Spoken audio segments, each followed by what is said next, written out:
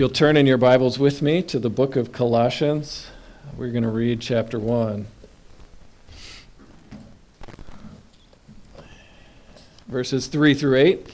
Right, so Colossians is a letter about all about how do you follow Jesus.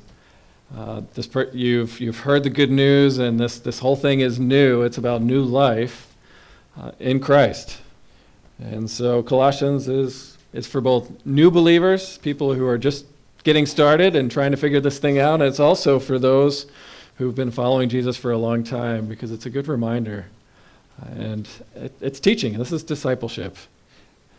What happened when you met Jesus? That's what Colossians is explaining, especially in chapter 1.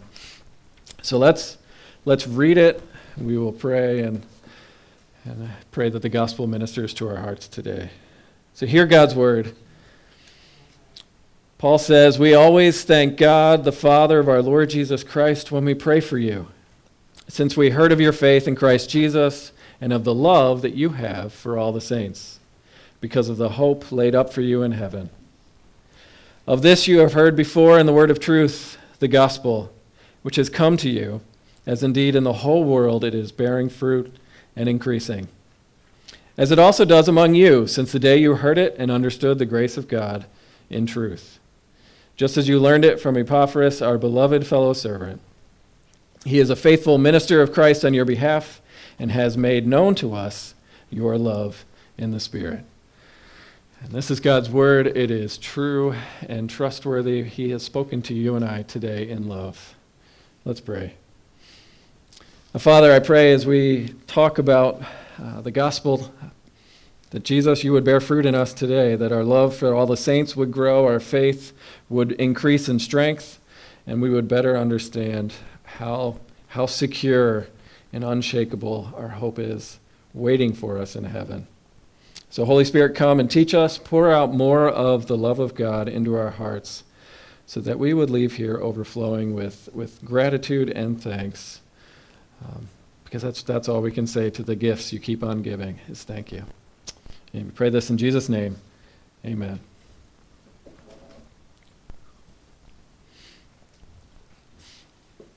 So if I were to ask you, what in the world is wrong with the world, with people, what needs fixed? That's the question that always happens at these pageants and public events. What is wrong with the world these days? You think about how crazy the news are. Right? What would you say? One of the surprising things that the scriptures say that is wrong with people in particular is it's surprisingly simple. Is we don't say thank you. And this is Romans chapter 1, that it says we don't say thank you to God, our Creator, that although people know God, they did not honor Him as God, nor did they give thanks to Him. To say thank you to God is part of what Paul is saying, and I want to show you what the gospel is changing, is wrong with us, that we don't know how to say thank you to God. It's awkward, it's strange, it's foreign, it's new. Right? I mean, just imagine you did something amazing and you got some airtime on TV, CNN, Fox News wants to talk to you, let's say both because you're really cool. Right? And you ask that question, what's wrong with the world today? And you stand up and say, instead of blaming a particular political party or poverty or people just being irresponsible in general, or like the Pharisee we heard earlier, well, they just stink, you got to be like me. Right? You say, well, people don't say thank you to God, who made us, who keeps us alive, and gives us every good gift we have. Right? See, Paul is going to talk a lot about thank you and thanksgiving in this letter, and he's thanking God for the Colossians. And part of what the gospel does is it just teaches you how to say thank you. Teaches you a lifestyle of gratitude, right? And there's parts of this that we know instinctively, right? There's a science of gratitude. You can read psychological journals. If you are intentional about cultivating thanks, it'll change you. It'll make you happier. You'll be less depressed. You'll be more fun to be around. I mean, this is what we teach our kids. We teach them to be thankful. All right? Thankful for that great Christmas gift, but also be thankful when someone holds the door for you, right? It's just noticing people and not taking people for granted.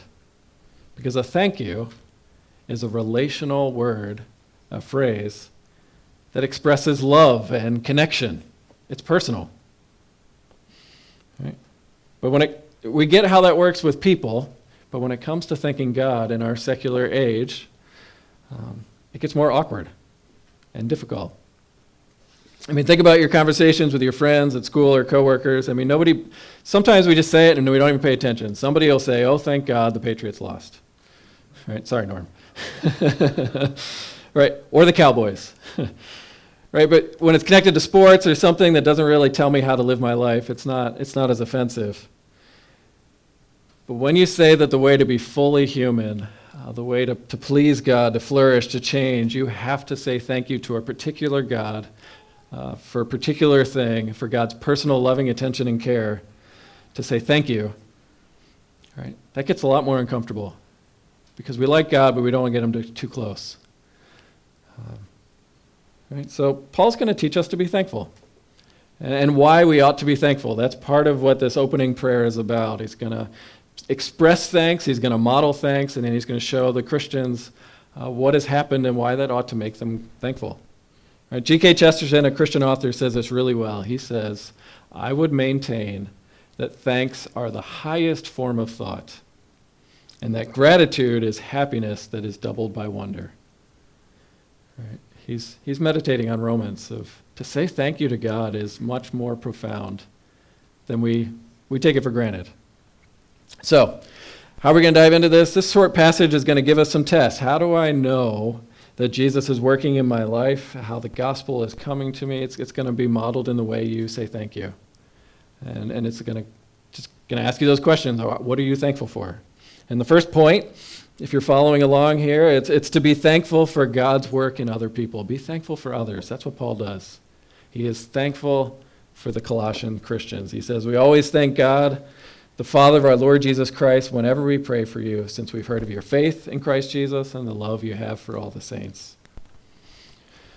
It's such a weird way for us to think. But Paul is writing in this letter and saying, I am thankful to God for you, and he's never met them before.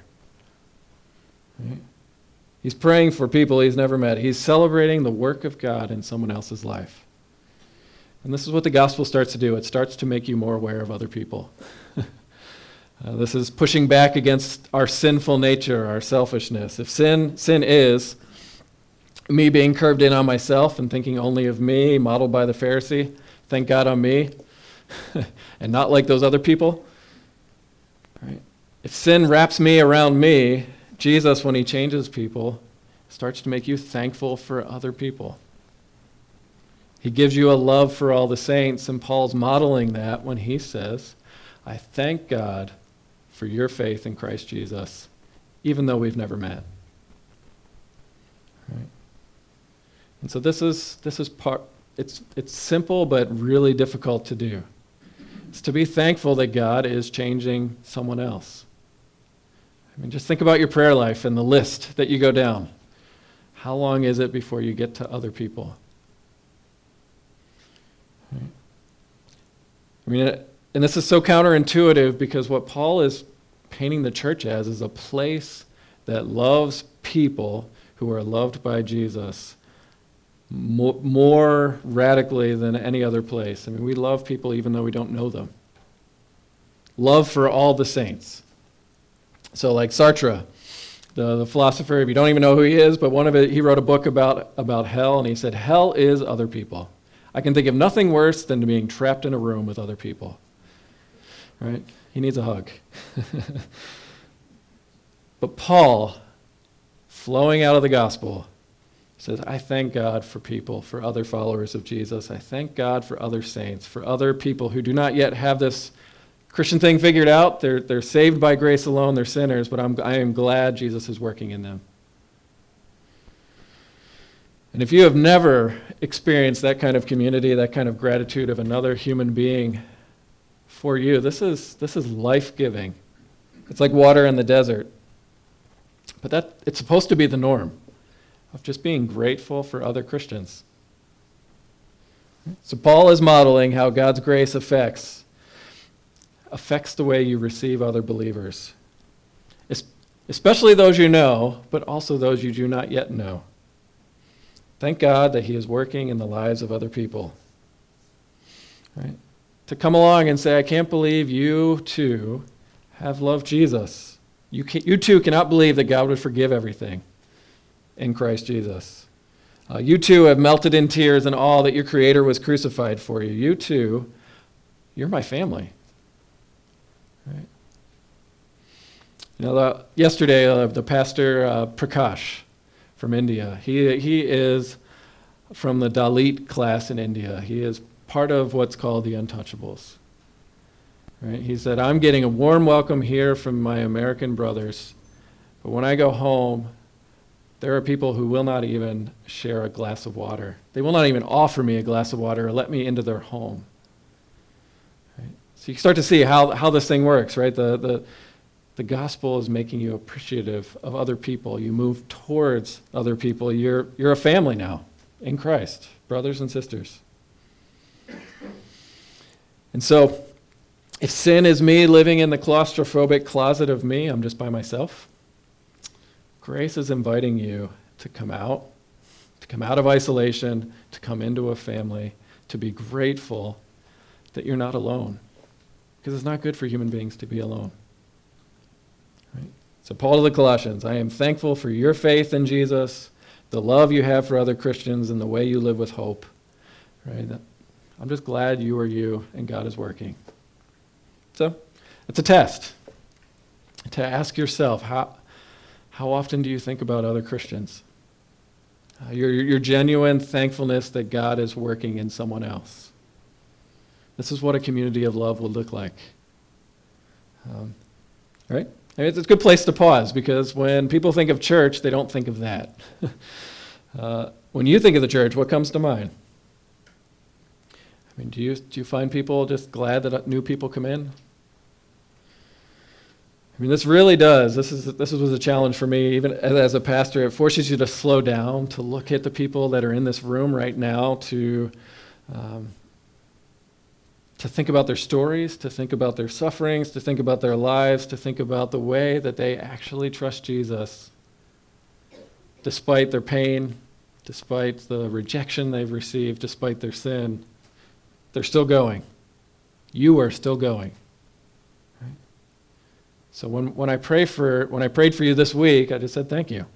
You show up every week as you are able and continue to follow Jesus, and that's encouraging one another. Right?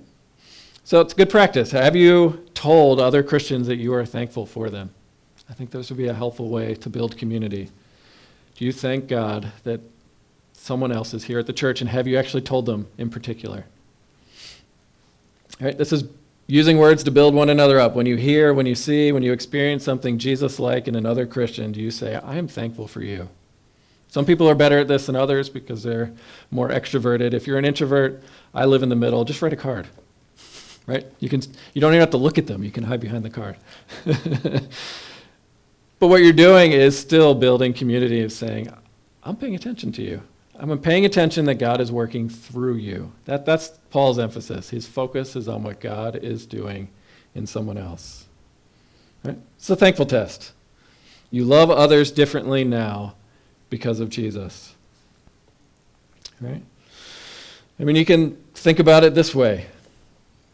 When Paul is away, I think he's in prison when he's writing this letter. I mean, there's debate about where he is when he's writing these things.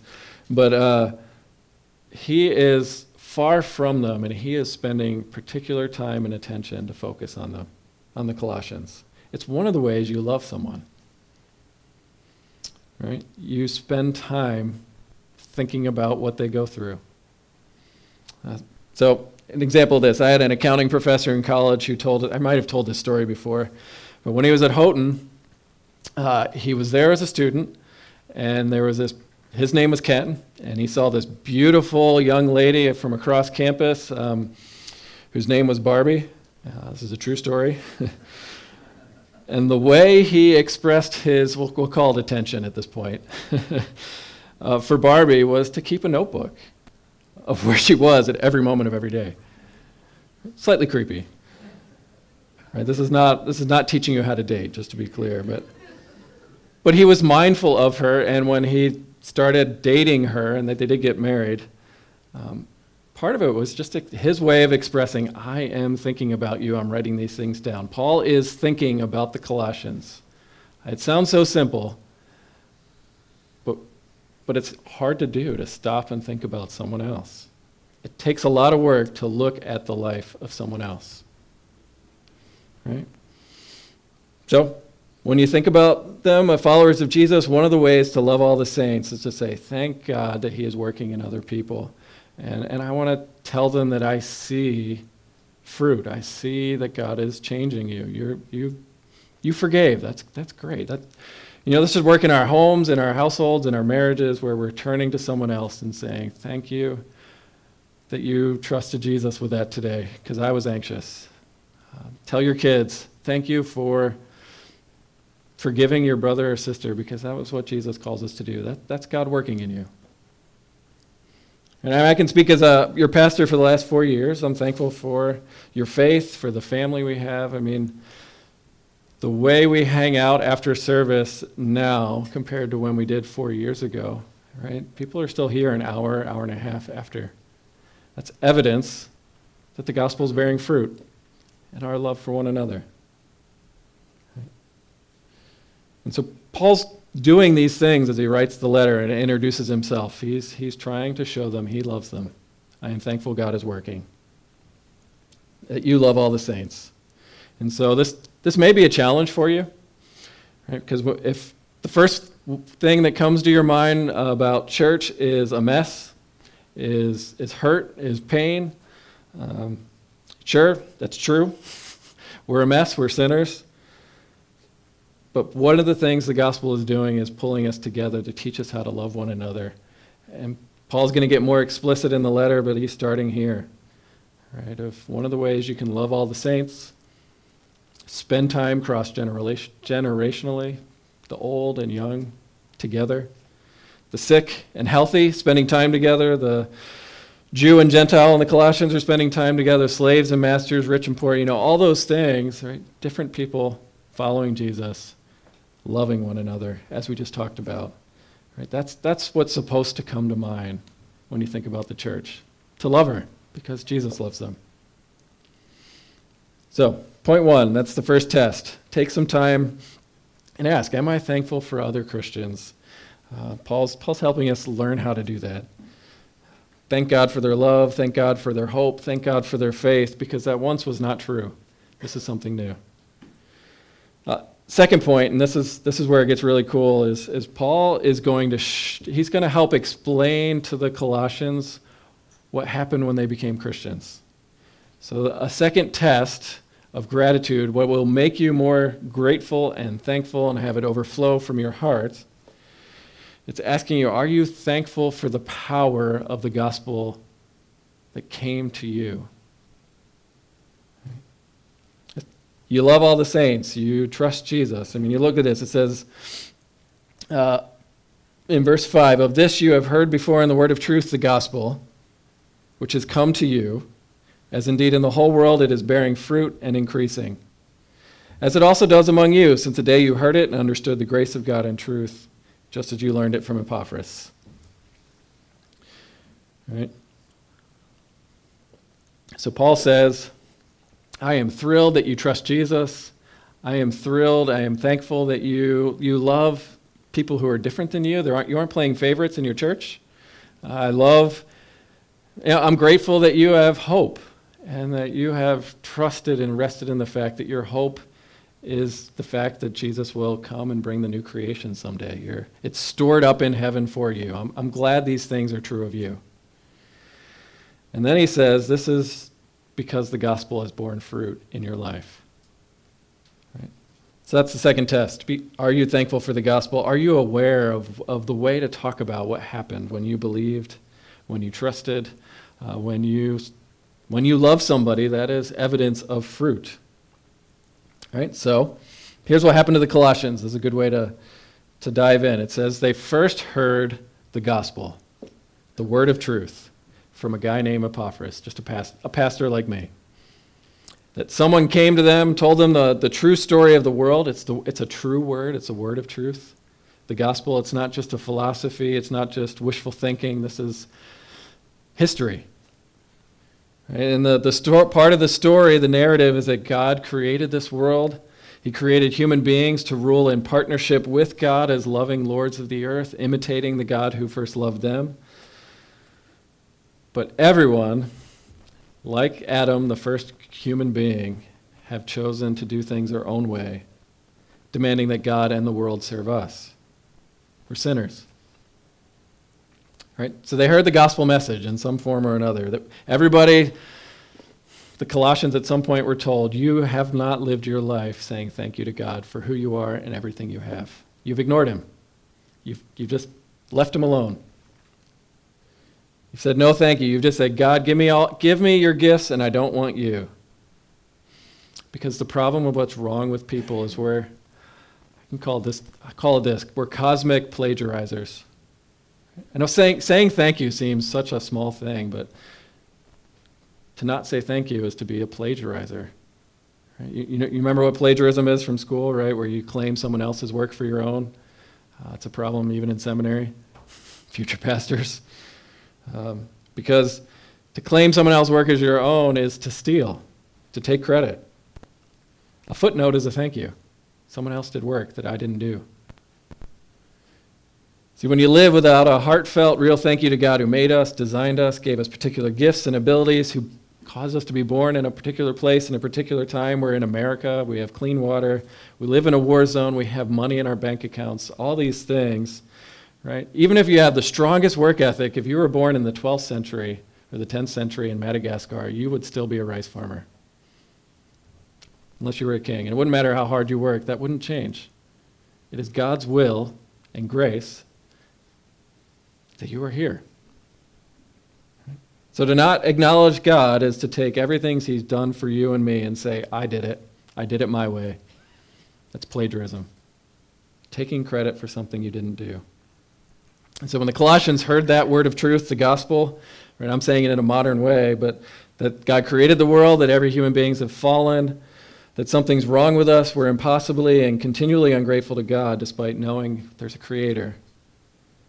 But God sent Jesus down into the world to deliver us from the domain of darkness, to transfer us into the kingdom of his beloved Son, to give us redemption, to give us the forgiveness of sins. The Colossians said, I'm going to follow that Jesus who loved me and gave himself up for me to death on a cross. They believed. And they became new creations. And so the second test is really asking you, do you understand how thankful you ought to be, not just for who you are, not just for your existence and your breathing and your job skills and your personality and your temperament, all those things you like about you and other people like about you, but to be thankful that the gospel is changing you. Right? It'll help you say thank you. Because look at the metaphor. I completely forgot I was going to bring a visual aid here, but the metaphor is the gospel is bearing fruit. Because Paul says, here's why you love one another, here's why you trust in Jesus, here's why you have hope. Right? Faith and love spring from the hope that you have trusted, but even that is fruit. Right? The gospel is bearing fruit in their lives and elsewhere. So just let this insult every ounce of self-reliance that you have. Jesus is telling you your faith, your love, your hope, everything you get right as a Christian is fruit of God working in you. It's a gift. Right?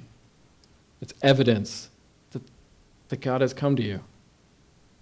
I mean, why else would you thank God for someone else's faith other than God has worked it into their lives? Unless God gave those particular gifts to those particular Christians. Right? So just picture an apple tree. Maybe this will help. When you see an apple tree with apples on it, what do you see evidence of? You're seeing that it's a healthy tree. That the fruit is connected to the life-giving tree. Right? And I meant to bring an apple and a plant. We were going to try and make our own apple tree, but just imagine I had an apple. Kids, you can tell me if this is going to work. If I just staple an apple to this tree, which is plastic, by the way, right? Do we have a fruit tree? What's going to happen to the fruit? It's going to rot. It's not going to be healthy. It's not going to be... You can't make a fruit tree just by forcing fruit on the tree. Right? You have to be organically connected to the life-giving tree. Right? I mean, so you see the power of what Paul is saying when he says your faith, your love, your hope is fruit? He's saying that you have been connected to something, a power, a life-giving power, and that is bearing fruit. All the apple has to do is say thank you to the tree for all the work it's done. Right? The fruit shows up. The gospel, Jesus, is bearing fruit. Right? So it's telling you don't try and be good without believing the gospel. Right? Because that's not how that works. Right? If you just go and, I'm a parent, right, and we're always telling our kids what to do. Right? That's what they told us. I have chores. If I tell my kids, you need to forgive, we're teaching them a pattern, but it's not going to make them a forgiving person. Right? If I just tell them that you need to use kind words, right? Unless that flows out of their faith in Jesus connected to the tree, that we're going to teach them to be apple staplers, and it's not going to be real fruit. Right? See, the gospel is bearing fruit and increasing when you trust Jesus, when you rely and in your despair that Jesus will one day write all these things. Right? They're all fruit that the gospel is working in your life. And so whatever good God has given you, whatever hope you have in your suffering, whatever faith you have, if it's as small as a mustard seed or as mighty to move mountains, to do things that you didn't think you could ever do by yourself, whatever love you have for other Christians, that's fruit. And Paul shows us that's the way to respond to that is thank you. God, you are working in my life. Right, so some of you might remember that astounding picture of forgiveness that went viral last year when Brant Jean, this young man, whose brother was killed by an off-duty cop who accidentally went into the wrong apartment and panicked, right? And you remember in the courtroom, this young man looked at his brother's killer and said, I forgive you. I want the best for you. Right? Something praiseworthy. But that is also evidence, that is fruit of the gospel that Jesus has worked deeply in that young man's heart, even as he's trying to figure out what in the world just happened and what he said. Right? So that's fruit. That's one way it could bear. It could be really dramatic. But it could also be, I'm going to wake up tomorrow, and I'm going to trust that my God is a good father, and I'm not going to be anxious over my bills. 5 years ago, I would have freaked out and been anxious all week. But now, I can wake up, feel that anxiety in the pit of my gut, and I would say, nope, God is my father. I'm going to trust him. Right? That's fruit. That's faith. It's growing. It's increasing. But it's still fruit, which gets you to say, thank you. Right? You can push this a little bit further. So I want you to see what Paul has in his imagination. He's a biblical teacher. He loves the Bible. Verse 6 really is, right, this whole idea of bearing fruit and increasing in the world and in the Colossians' lives is the heart of this sentence. That's what Paul's focusing on. And it's a direct reference to Genesis 1:28. I got a picture that I think Mike's going to put up behind me. Because I want you to see, I'm not just making this up. Paul is thinking about and using the exact same words from Genesis 1:28.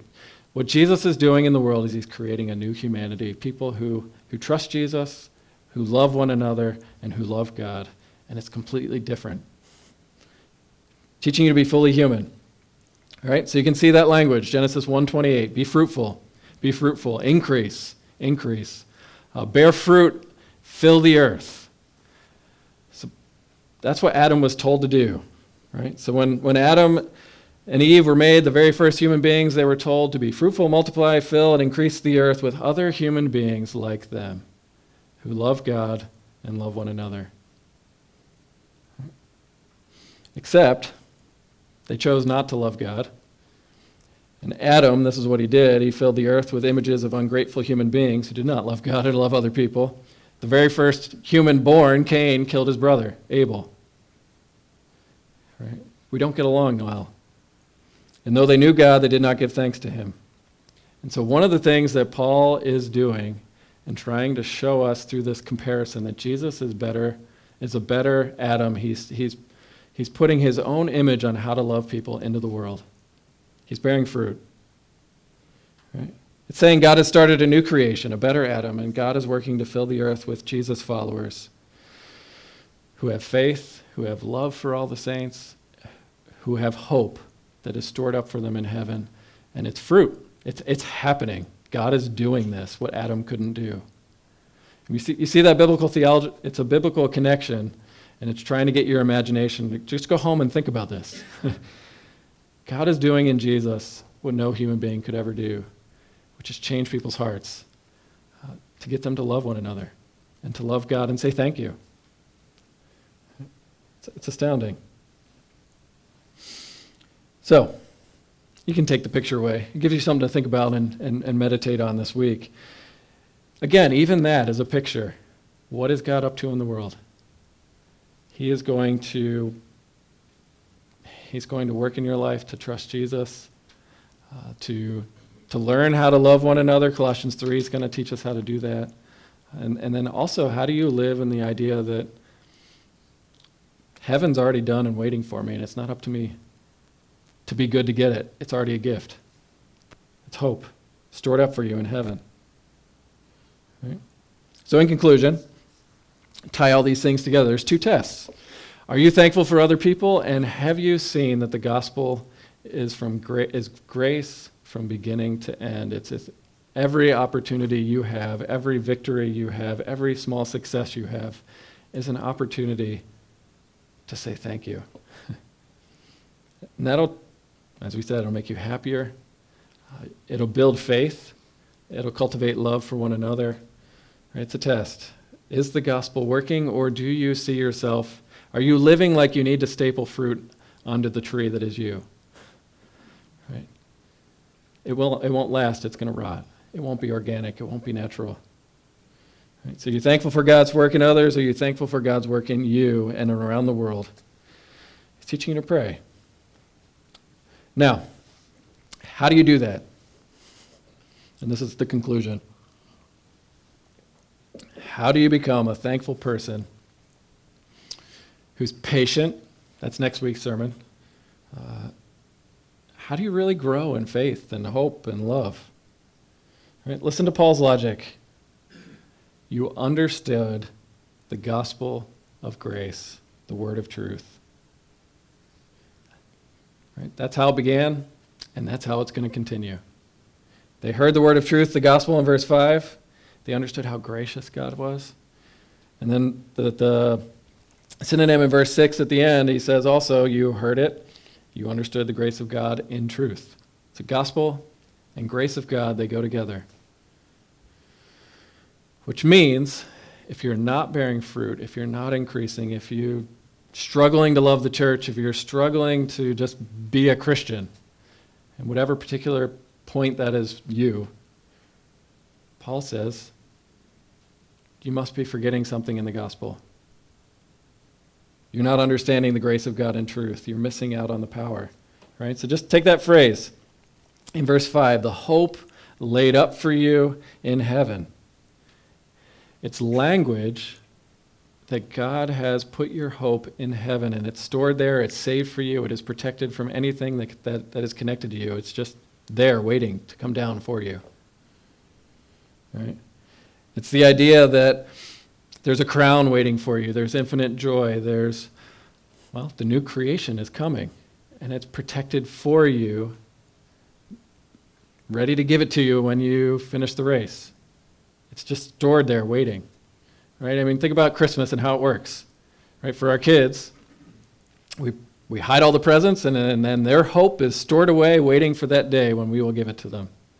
It has nothing to do with them. We just want to give it to them. That's their hope. Right? Hope isn't a feeling. It's a certain reality of what will come. And so if you're not changing, if you're struggling with despair, part of what Paul is saying, look at the grace of just this whole idea of hope. It's stored up for you. It's waiting. It's a sure and certain knowledge that Jesus will bring new order to all of creation. Sorrow and sighing will flee. Your tears will be wiped away. Those desires that rage into you and you just can't get rid of them and they're unhealthy and you just hate yourself, that will be obliterated. One day as you see Jesus, you will be like him and you will live fully human lives, loving every human being that Jesus has recreated. Right? We will be in a world of love and a new creation. That's our hope. And it's a gift. So if you're not changing, meditate on the hope that Jesus has given you, that draws you in and say, I want that Jesus. Right? And what does it look like to go back to the gospel to change? Well, here's what it's going to feel like. And this is what happened for you and to you. Listen, Jesus in John 12. Jesus said,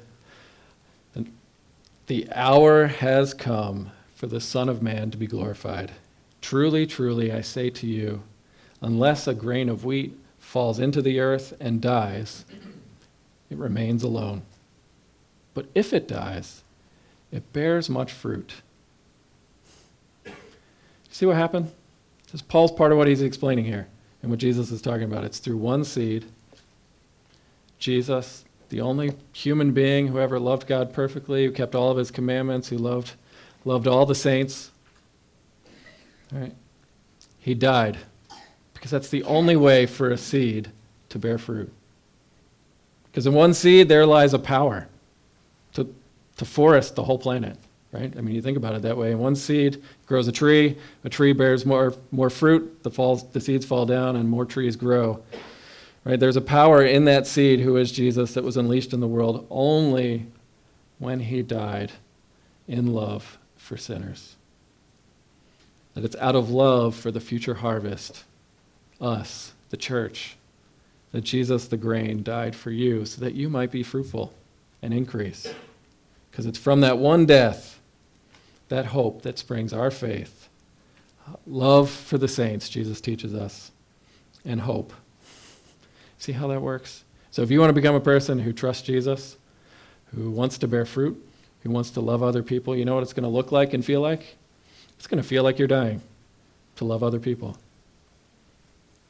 There's no other way to do it, because how else are you going to spend time with someone different than you than to give up your own priorities, to give up your own thoughts about you and think about someone else? It feels like dying.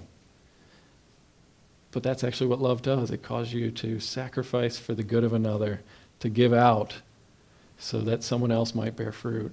And when you do that, that's actually you bearing fruit, modeling and receiving the gift of grace to begin with. So, in conclusion, we always thank God, the Father of our Lord Jesus Christ, when we pray for you. Grateful for your faith, for the love you have for all the saints that flows out of the hope that Jesus has stored away for you in heaven. And when you realize that it is all of grace from first to last, the fruit that you are bearing, you will actually bear more fruit. So go and learn what that means. Let's pray. And Father, I pray that we just say thank you. Thank you for the ways that you have intervened and attached us by grace to Jesus, who helps us love one another, who has loved us so much that you've taken away all accusation, all condemnation. You have forgiven us. And so I just pray for hope that we would be a place that does that we are a people who are known for our faith in Christ, known for the way we love one another, and able to articulate very clearly the hope that you have given us in Jesus. So may your Spirit work in us, we pray in Jesus' name. Amen.